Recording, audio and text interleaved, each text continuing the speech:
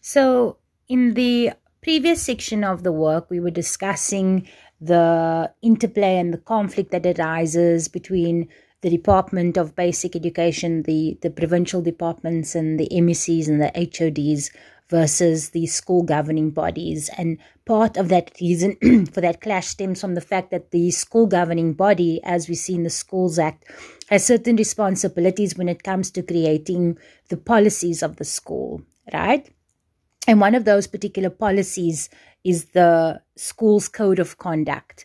So if you look at Section 8 of the Schools Act, it confers the power on the school governing bodies to come up with these codes of conduct for the schools. And these codes basically tell learners what they are and what they are not allowed to do within that particular school. What are the school rules, right?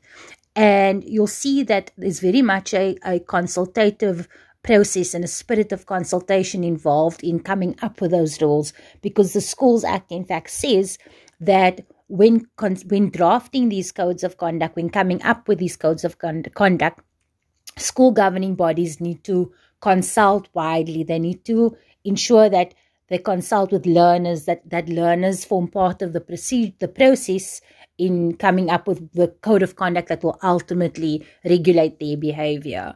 They also have to make sure that parents and educators as stakeholders of those codes of conduct also contribute towards the process, that they also have a say in what those code of conducts will ultimately look like and how those code of conducts should be shaped.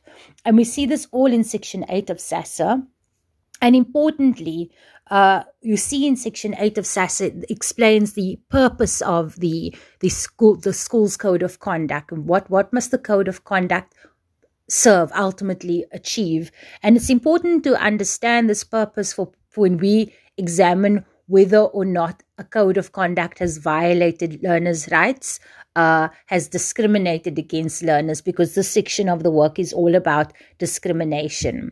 So if you look at the purpose of the code of conduct, it makes it clear that it's the whole purpose behind a code of conduct is to make sure that there's an orderly schooling environment, that there's discipline involved. So it's the maintaining that sort of discipline and conducive learning environment in which learners can ultimately succeed and they can ultimately thrive and study in, right?